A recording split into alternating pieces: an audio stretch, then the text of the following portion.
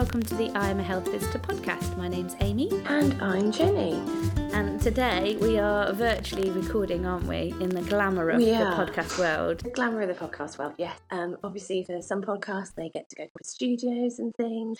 I'm currently in my kitchen hiding from my children.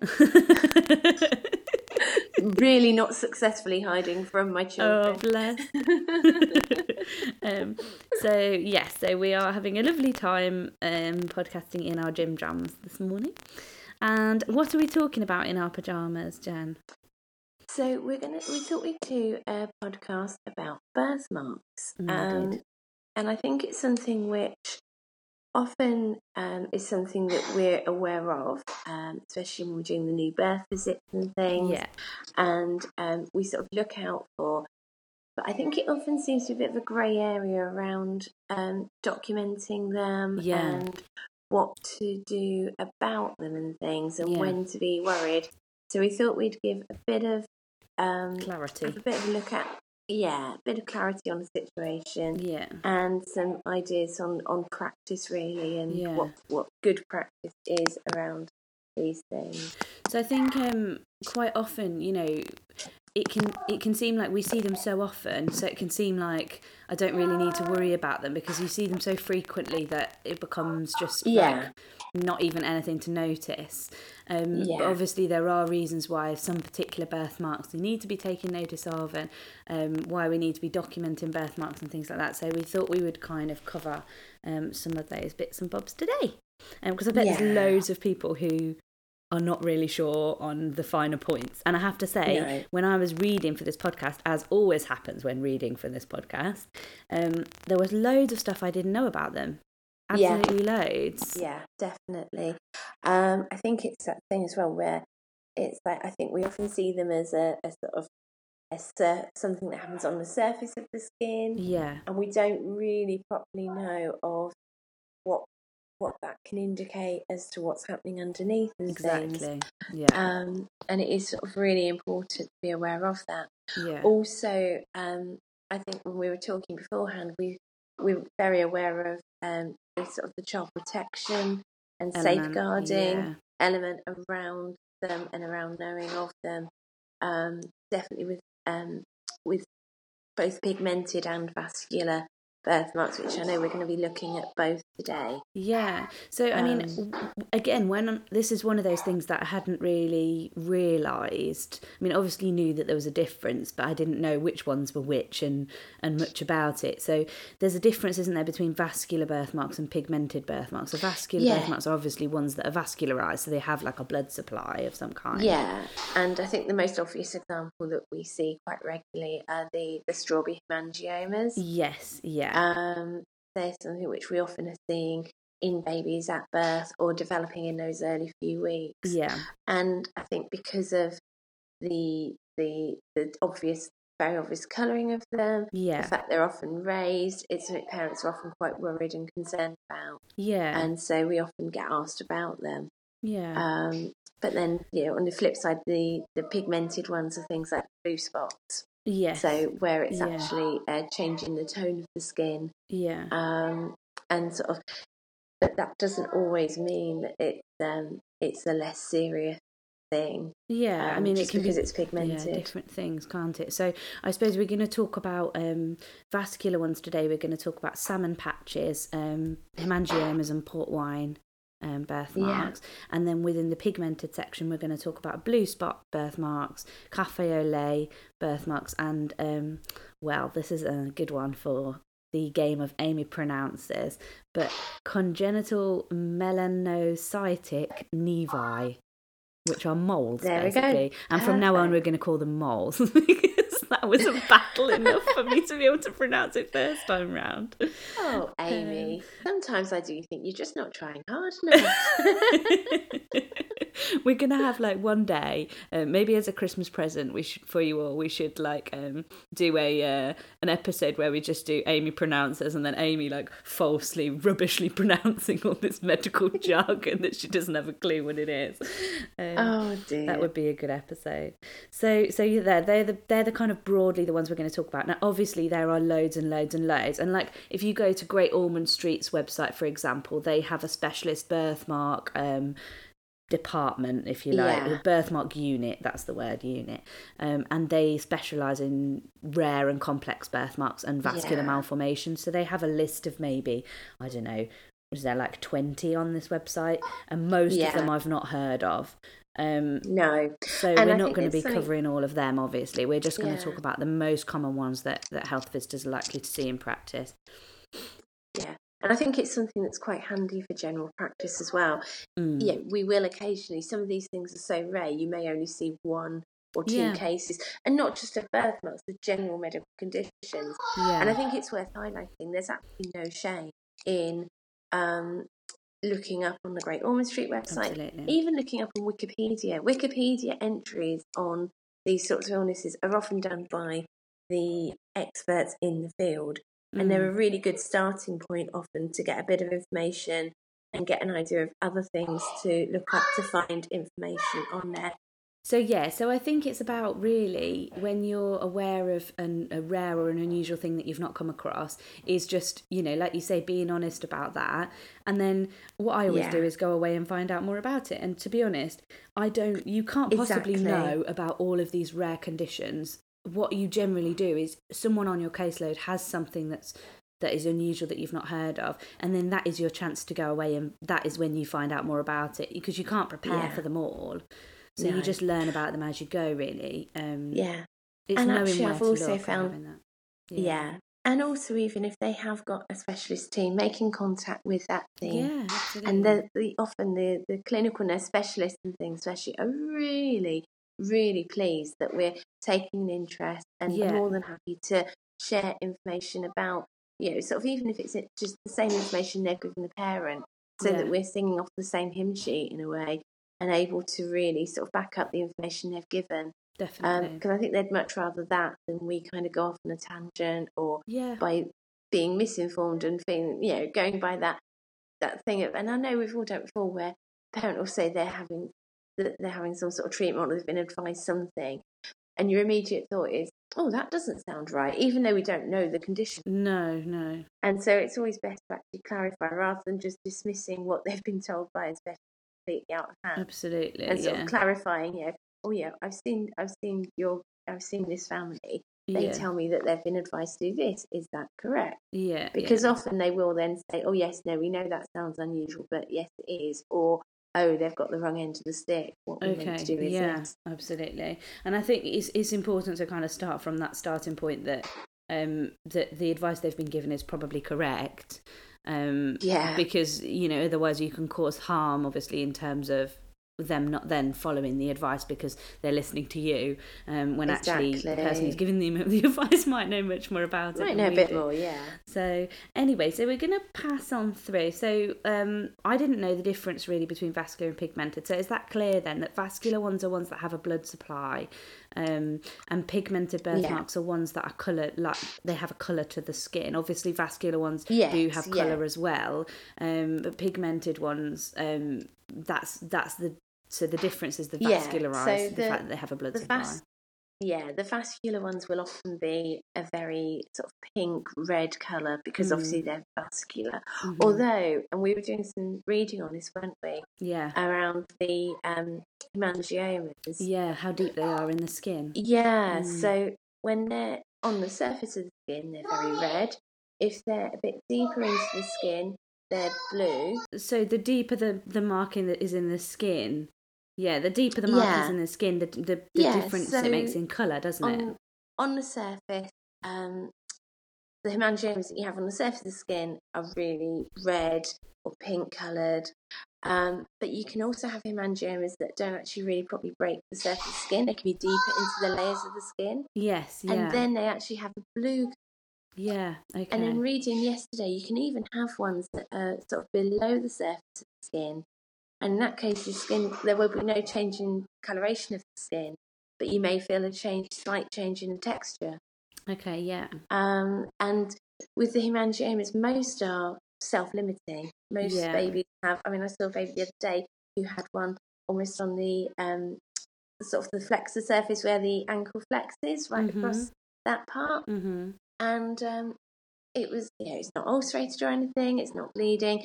And so, the advice is just to watch and monitor. Yeah. And I mean, baby was, I think, by this point about 3 months old, and Mum had noted it hadn't grown anymore, and it was starting to appear to get smaller as she was growing. Okay, and that's generally what happens. They stop growing and actually start to shrink back and almost like kill themselves off in a way. Yeah. That's one of the things, isn't it, with vascularized birthmarks, is they do tend to grow because they have a blood supply, whereas the pigmented ones, obviously, they can change size and shape, and some do. But hemangiomas, for example, often grow quite rapidly for the first 6 months or so. And then after 6 months or so, they start to shrink and disappear. They say generally by about 7 years of age, they will be disappearing. And they're not generally an issue unless, like you say, they're bleeding or they're becoming ulcerated. So ones in the nappy area you have to be really careful of, because they're particularly prone to ulceration. Also, if they're near the eyes or the mouth, because they can actually affect. Well, you've had a case, haven't you? Where you had one with a little one. Yeah, so we had a little one who had a hemangioma on his lip, and it was actually just inside his lip. And as he was getting older, by the time he was kind of 6-8 weeks, it was really quite prominent and extended down inside his mouth and also down outside on the front of his lip, so you could see it from the front as well. Initially, it just looked like a little blister, and I think people thought it was a feeding blister to begin with. And then as it got bigger, it became obvious it was a hemangioma, but it was growing in size quite quickly, and that mum was breastfeeding and did present quite a lot of issues. She was struggling anyway with breastfeeding, with positioning and attachment, but this really did kind of get in the way, if you like. And he ended up being referred to Great Ormond Street actually, and he was put on propranolol, which is one of the treatments for hemangiomas that they do give.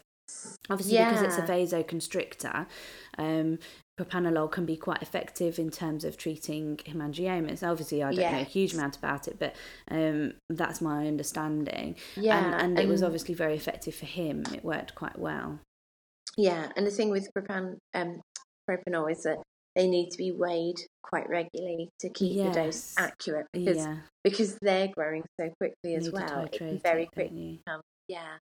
So the other thing with hemangiomas to be aware of, for health visitors to be aware of, and this is probably the biggest thing, I think, is multiple hemangiomas. So lots of babies have one or two. It's not an issue at all. No. Nothing to worry about. You just basically would advise the mum to keep an eye on it. If it was bleeding or showing any other signs, or if it was growing very quickly, then they should see a GP. But other than that, it will go away on its own. It's not anything to worry about. If they have 5 or more hemangiomas, there is a slightly higher risk, because the concern is that having lots of hemangiomas might be indicative of internal hemangiomas. So they say if there's 5 or more, there's an increased risk of internal involvement, and the more you have, the more that risk goes up. So it's like a dose response curve. And because they say that actually what can happen is they can have hemangiomas actually on internal organs. Exactly, yeah. And so that could be a real risk. And I think especially the liver, they're concerned about if you have a hemangioma on the liver. And you can imagine how that would be such a vascular area to have it, that if it got knocked or anything and it could bleed or something, quite a concern. You really don't want that. So that's the liver is the most common internal site. So if there are 5 or more skin hemangiomas that are visible on the skin, you should always be recommending an ultrasound, just to check that there's not internal involvement as well. And if there is internal involvement, then they'll be likely to be treating a hemangioma for that. Like we say with propranolol, or I believe there is an alternative to propranolol. There's this topical cream which I want to call Timotei. It sounds a lot like Timotei. It says yes. Timolol. Yeah, which is applied to the surface of the area. Well, yeah, I mean, obviously I did my reading. It was a good guess, wasn't it? It was a good guess. So yeah, anyone who knows me knows what my handwriting's like. Timotei will do. So that's sort of hemangiomas. So just to be aware of if there's multiple ones, or if they're growing very rapidly, or if they're in a place that's going to get in the way, like by the eye, by the mouth, by their nose, obviously interfering with their breathing and stuff. Yeah. As they grow. And then I think, because have you seen a port wine stain in practice at all? I've seen a very small one, but not really. I certainly haven't seen many. Quite unusual. I think that's kind of the natural thing to follow on with, because port wine stains have very similar colouring to the hemangiomas. I think they're often, darker, especially a bit darker. Very very common on face or the upper body, and these are ones which they do start off quite small, but they can grow, and I think they often appear quite flat to the skin initially. Exactly, I was just but as they get bigger, they can actually they can give the skin a different texture and things as well. I think they're generally quite flat. They're in contrast to hemangiomas, which obviously sit up quite raised off the skin, or they can be quite lumpy, bumpy. Port wine stains are generally fairly flat, aren't they? And the thing with port wine stains is, whereas we've said with hemangiomas, they will they diminish as they get older. Often by about 7 years of age, they've gone completely. The port wine stains don't. Okay. And actually, the port wine stains do continue to grow. And I know I've known of friends and sort of acquaintances who have port wine stains, where they do become quite considerable size, and as they get older, there is more of you can tell there's a difference in the texture to the skin as well. And so these often, the first line used to be looking at camouflage makeup for them, and in fact when you look at the information about them, they do signpost to the Changing Faces charity, which is an amazing organisation, which does a lot of work on facial disfigurement, no matter what the causes and things. And so they actually give a lot of advice on camouflage makeup, but often now as well they're treated with lasers, which again work by cutting off that blood supply, and it's almost like they gradually sort of fade the area. So I'm not entirely sure if they can ever make it completely go, but they sort of significantly reduce this redness and reduce it growing much bigger. It's quite port wine is quite an interesting one, isn't it? Because they're quite different from other birthmarks in that sense that they don't always disappear on their own. They don't usually need any special treatment, but they can have laser treatment as well. Like you say. I mean, I've read that they do need protection from the sun, so you have to use a high factor sunscreen on which makes sense as well, doesn't it? Because if you've got a large birthmark, that skin is a lot thinner than the skin where they haven't got that mark. And depending on where they are, they might have a higher risk of various different things. So around the eye, they have a higher risk of glaucoma, for example. And there's a couple of syndromes on the Great Ormond Street website as well that it talks about, that they may have an association with port wine stains.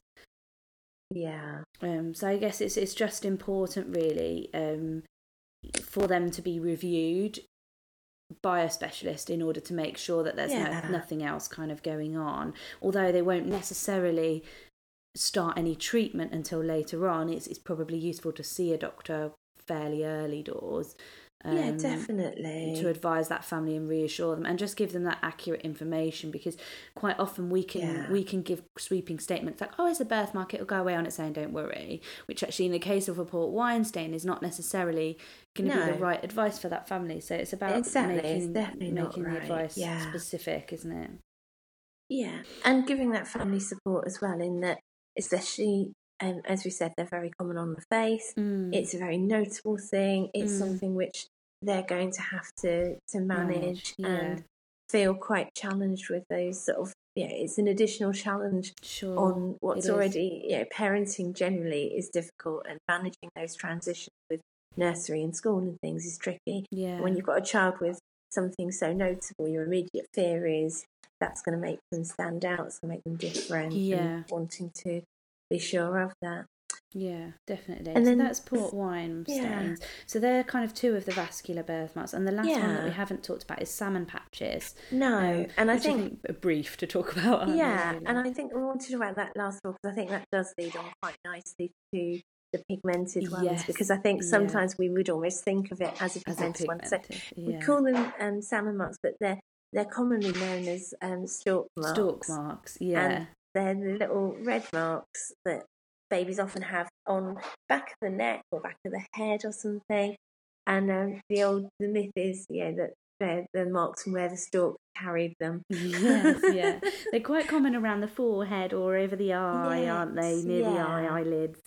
They're very flat pink patches or red patches. And I'm realising, that we've chosen to do an audio podcast about a really quite visual topic. So we'll link to some pictures of all these birthmarks. I was going to say, and also not that I'm blowing smoke up our bottoms or anything, but I think we have quite talented and amazing listeners who are quite true. Our motivated. Are fabulous, of course, absolutely. Quite motivated to look these things up and do a bit of self-directed work. And I think, to be honest, what a lovely thing to add on to revalidation absolutely. or CPD. Absolutely. And when you do see them as well, like I think from our description, maybe you will or won't recognise what they look like. You can't pull the image to mind, but as soon as you see a picture of it, you'll go, that's what they meant. So that's a salmon patch. Oh, that's a hemangioma. Like, if you can't pull it to mind already, so don't worry too much about it. We'll link to some pictures as well. The NHS website's very good actually for pictures. So they often blanch as well, because I think sometimes as well you can see them and be a bit worried about, is this a non-blanching rash? But no, they blanch.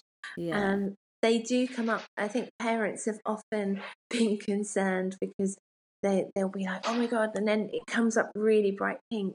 And you'll be like, okay, so when does it come up really bright pink? Well, when they're crying and screaming. Babies generally go pink, and so it makes sense that a little mark like that will go pinker. Yeah, they fill with blood, don't they, when they're crying? So they change. And I guess that's something that does make it a new bit different to a strawberry hemangioma. Does not change colour depending on the baby's mood.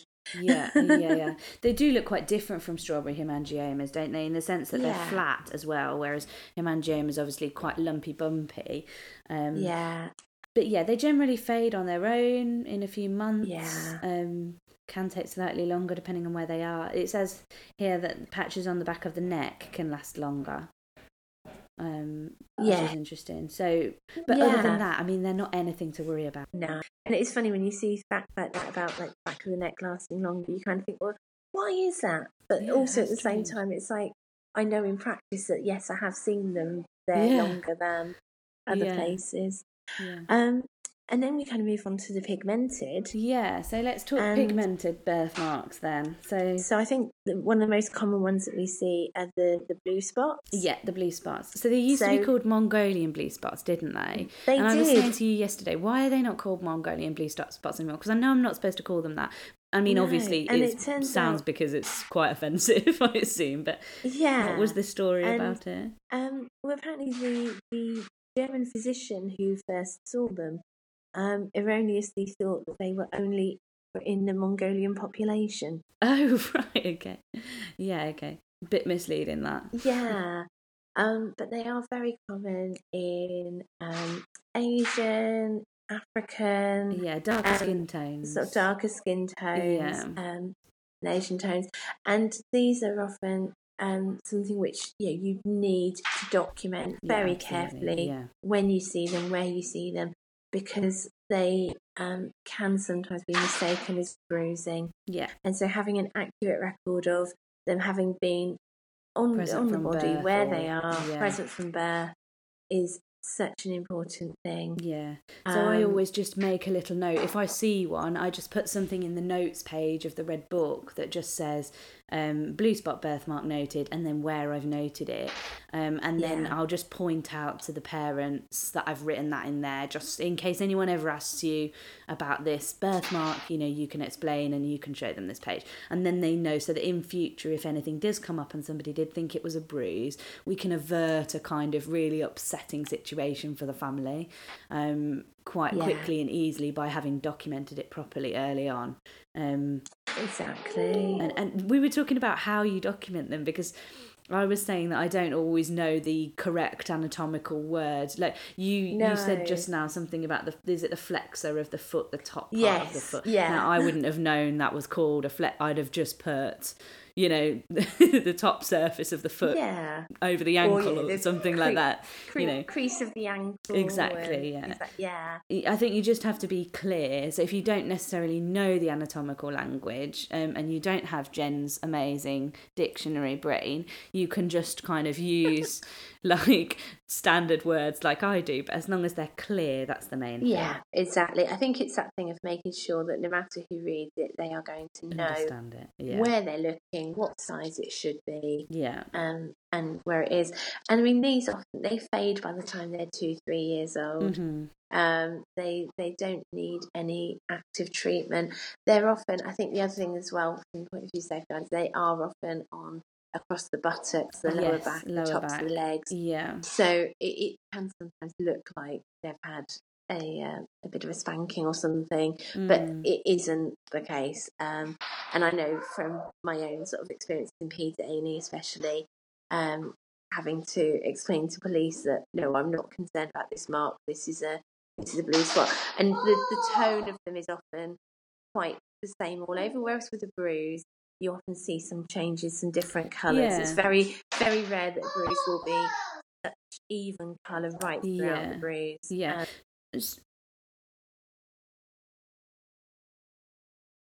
From bruises, some that you can see that you go, oh, that's clearly a blue spot birthmark. You know, there's not many people would mistake that for a bruise, but others I think really do look like bruises. Definitely does happen that they get mistaken, so it's quite important. Oh, definitely. I think especially on the very darker skin, it can be quite tricky sometimes to really be certain at what you're looking at and things. And it can be difficult as well to distinguish between these and a hemangioma that's quite deep down in the skin. So I was telling you I had a case actually once. It was a family I was working with where there were safeguarding concerns already, quite significant concerns in terms of domestic abuse in the home, and baby newborn. Seen at birth, no birthmarks, and then I saw him again when he was about 4 weeks old, and he developed this kind of bluish discoloration on his cheek. And obviously only 4 weeks, that was kind of raising some concerns for me around how would that have happened. It's quite an unusual place to get a birthmark. Obviously it's a non-mobile baby. Sorry, an unusual place to get a bruise even. Obviously it's a non-mobile baby. It didn't look like a blue spot birthmark, and I was sort of thinking, I don't really know quite what this is. So I suggested they went to see, I wanted them to be reviewed either by the GP or by a paediatrician in A&E, just to identify what this actually was. And you know, obviously if we hadn't have been able to identify it as a birthmark, that would have been quite a serious safeguarding concern. It actually turned out to be a hemangioma that was very deep down in the skin, so it was blue. Right. And it did have quite a lumpy, you know, when you touched it, it was that you could feel a lump under the skin, which is obviously suggestive of hemangioma. But you know, my concern also was I wanted this reviewed just from a medical perspective, because if it is a birthmark which is growing quite rapidly, then you know that perhaps needs reviewing because of the location of where it was. So well, also with bruising, you often feel a lump or a swelling underneath the site of a bruise. So again, it's like it's if anything, area, going to be making you feel it. And that's the other thing as well with blue spots. I'm getting our birthmarks muddled up here. With the blue spot, that you don't feel any lumpiness under the skin. It always feels very smooth and even. Yeah, good point. Yeah. So that's not Mongolian, that's blue spot birthmarks. Yes. The NHS website still calls them Mongolian spots, so that's why I keep getting, because I'm reading that at the same time and confusing myself. So that's them. And then the cafe au lait spots. Cafe au lait. So this is probably, if we're going to talk about birthmarks you need to be aware of, obviously hemangiomas, multiple ones of them you need to be aware of, but cafe au lait probably carry the most serious consequences if we don't catch it, don't they? Yeah. And just sort of, and it's that thing as well, we're not so much catching it, but just being aware of the wider implication. Yeah. If we don't, raise it and know what we're looking for. Yeah. So I think we mentioned Childhood Tumour Trust before, at least a couple of times. I know on last year's podcast, CPHPA podcast that we did when I'd been to the conference, I'd spoken to them. And interestingly, this year I saw that they did actually fund places for a couple of health visitors to attend conference, which was great. And I actually chatted to them at conference. I was talking to there was a couple of student health visitors that had attended, and I did record something with them.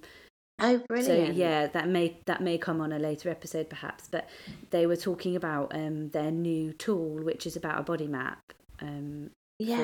For mapping cafe au lait spots that they want to try and get introduced into the Red Book. Yeah, so we can talk about that again in a second, because I know there's quite interesting stuff on that, and just more generally, I think, with birthmarks and body mapping. Yes, good point. But the cafe au lait, so what we're looking at, when we often see children with 1 or 2 cafe au lait marks, and these are the little brown patches of discoloration. They're called cafe au lait because it looks like a milky coffee. Yeah, that the coloration is that kind of colour. And the time to be concerned is that, their big campaign is to count the cows, as they call it. Count the cows. Count the cows, yeah. So, the cows, yeah. Like I said, people often have maybe 1, 2, 3. However, if a child has 6 or more cafe au lait spots, which are 0.5 centimetres or more in diameter, they have a 95% chance of having neurofibromatosis type 1. Mm-hmm. And this is a condition which can increase the risk of having ASD or ADHD, scoliosis and optic gliomas. Mm-hmm. Okay. As well as the neurofibromatosis.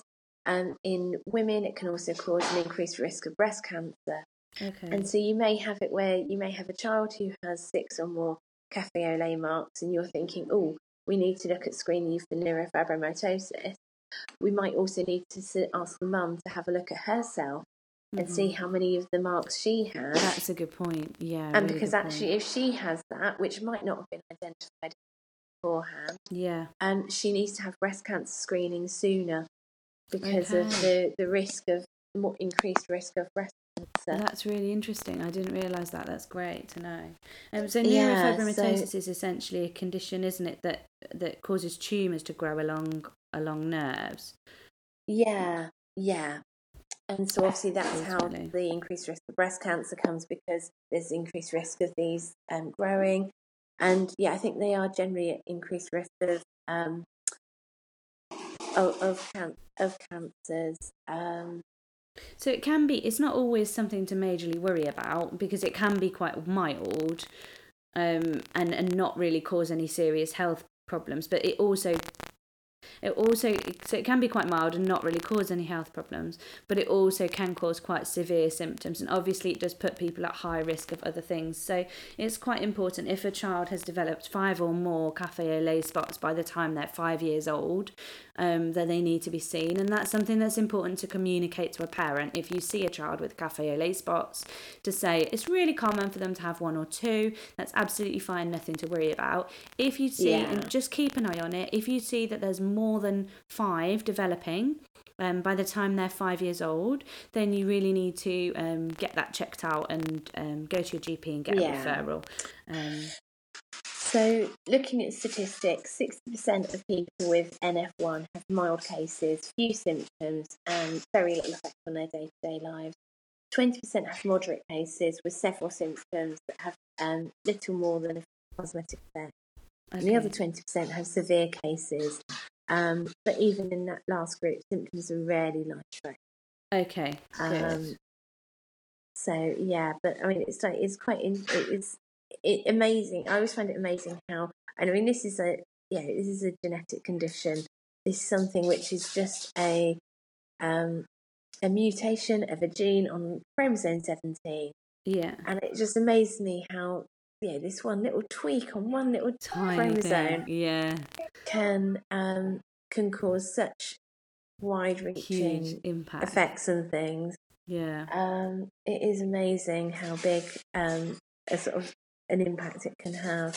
Yeah, and it's just to be aware of it for health visitors who weren't previously aware of it, to be aware of that with Café au lait birthmarks.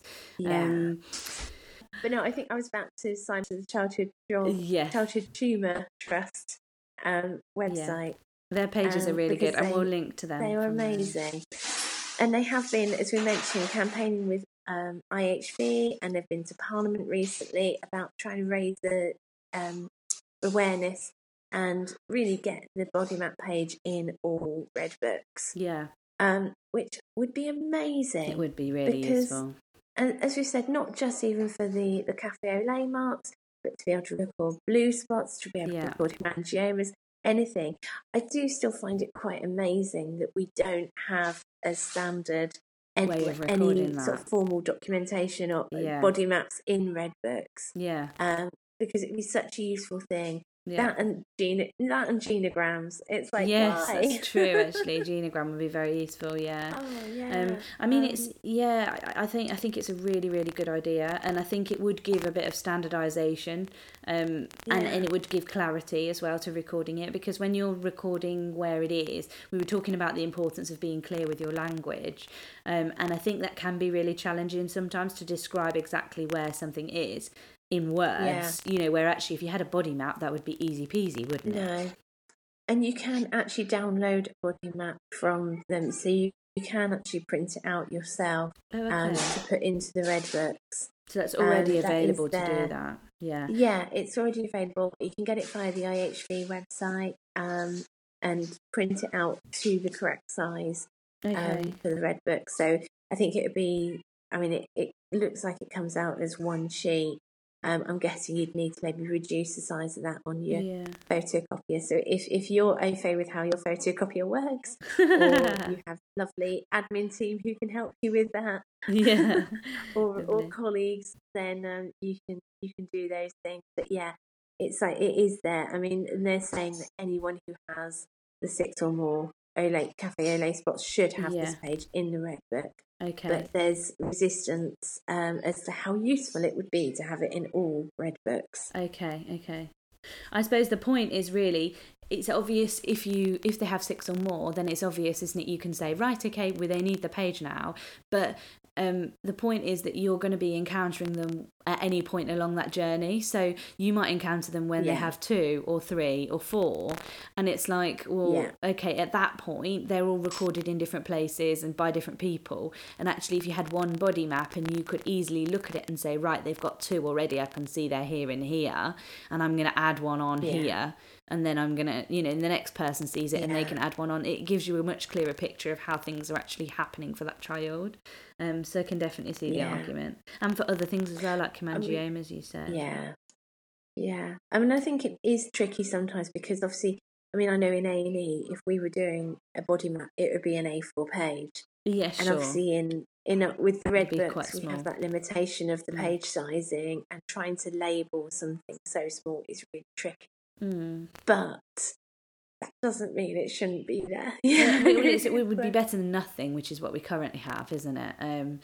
The only thing I wanted to just briefly mention was this, the one that I can't say, congenital melanocytic nevi, which I think are essentially moles. Yeah. The reason I want to talk about them is not because they are particularly interesting in and of themselves, but just because I suppose when I was looking this up, I was sort of wondering, where do moles fit in? Is mole like a slang term for one of these things, or is it not really a proper description, or is it something different entirely? So I guess I wanted to clear that up in case there's anyone who has unfortunate enough to have a brain like mine and they're wondering the same thing. So and also you can have I mean, you can have moles in children that are still quite considerable in size. Yes, you can. Of course you can. Absolutely. I mean, I know of a family who had a child born who had a mole right between, sort of at the top of her nose, sort of right between her eyes, and had to have surgical sort of removal gradually over a number of years. Okay. So I think we always think of them as an adult thing and a sort of checking your moles and if they're changing with review to skin cancer. But I think it's still important to have that awareness of them as looking at babies as well. Absolutely. Well, they're there from birth usually. So, although they can appear later, obviously. And that actually, we should have said that applies to all birthmarks. So most are there from birth, but some do present in the first few weeks. Yes. After birth. So don't necessarily, they're not always there from birth. So sometimes you can do a 6-week check and a birthmark has popped up that wasn't there at your new birth. That does happen. Yeah. So moles, generally brown or black. They're present from birth normally, fairly common. It's just basically those pigment cells in the skin. It's just an overgrowth of those cells. It's not anything really to worry about. They generally become smaller and obvious with time, but I think that's proportionally. So as the child grows, the mole stays the same size. So they look smaller rather than they're actually shrinking, if that makes sense. They can change shape or size or darken, particularly in puberty. So they can get darker as like hormonal changes can make a difference. And obviously we know from ourselves that moles can become bumpy or hairy. And they can change in texture. So generally they have a huge range of sizes, obviously. Some of them, really tiny, and then they go up to sort of 20 centimetres ish, which is really quite big for a mole, obviously. And it says that the risk of them developing into skin cancer is low, but that risk does increase the larger the mole is. Right. So very large moles have a higher risk. Yeah, exactly. Yeah. So nothing really to say about them other than just being aware of the size of them. Okay, cool. No, so most of the time, birthmarks, the only thing you're doing with them is documenting them. Then some of the time, there may be red flags for you to look at. So those red flags would be with a hemangioma, if they've got multiple ones, with cafe If they're ulcerated. Yeah, if hemangiomas are ulcerated or bleeding. If the cafe au lait spots, if they've got 5 or more by the time the child is 5, or six or more by the time the child is 5, sorry. And they have to be bigger than 0.5 centimetres. Yeah, okay. And obviously the safeguarding element of checking out blue spots and making sure they're documented accurately. Cool. So that's them. Generally they don't need any treatment unless there's a block to the airways or anything like that.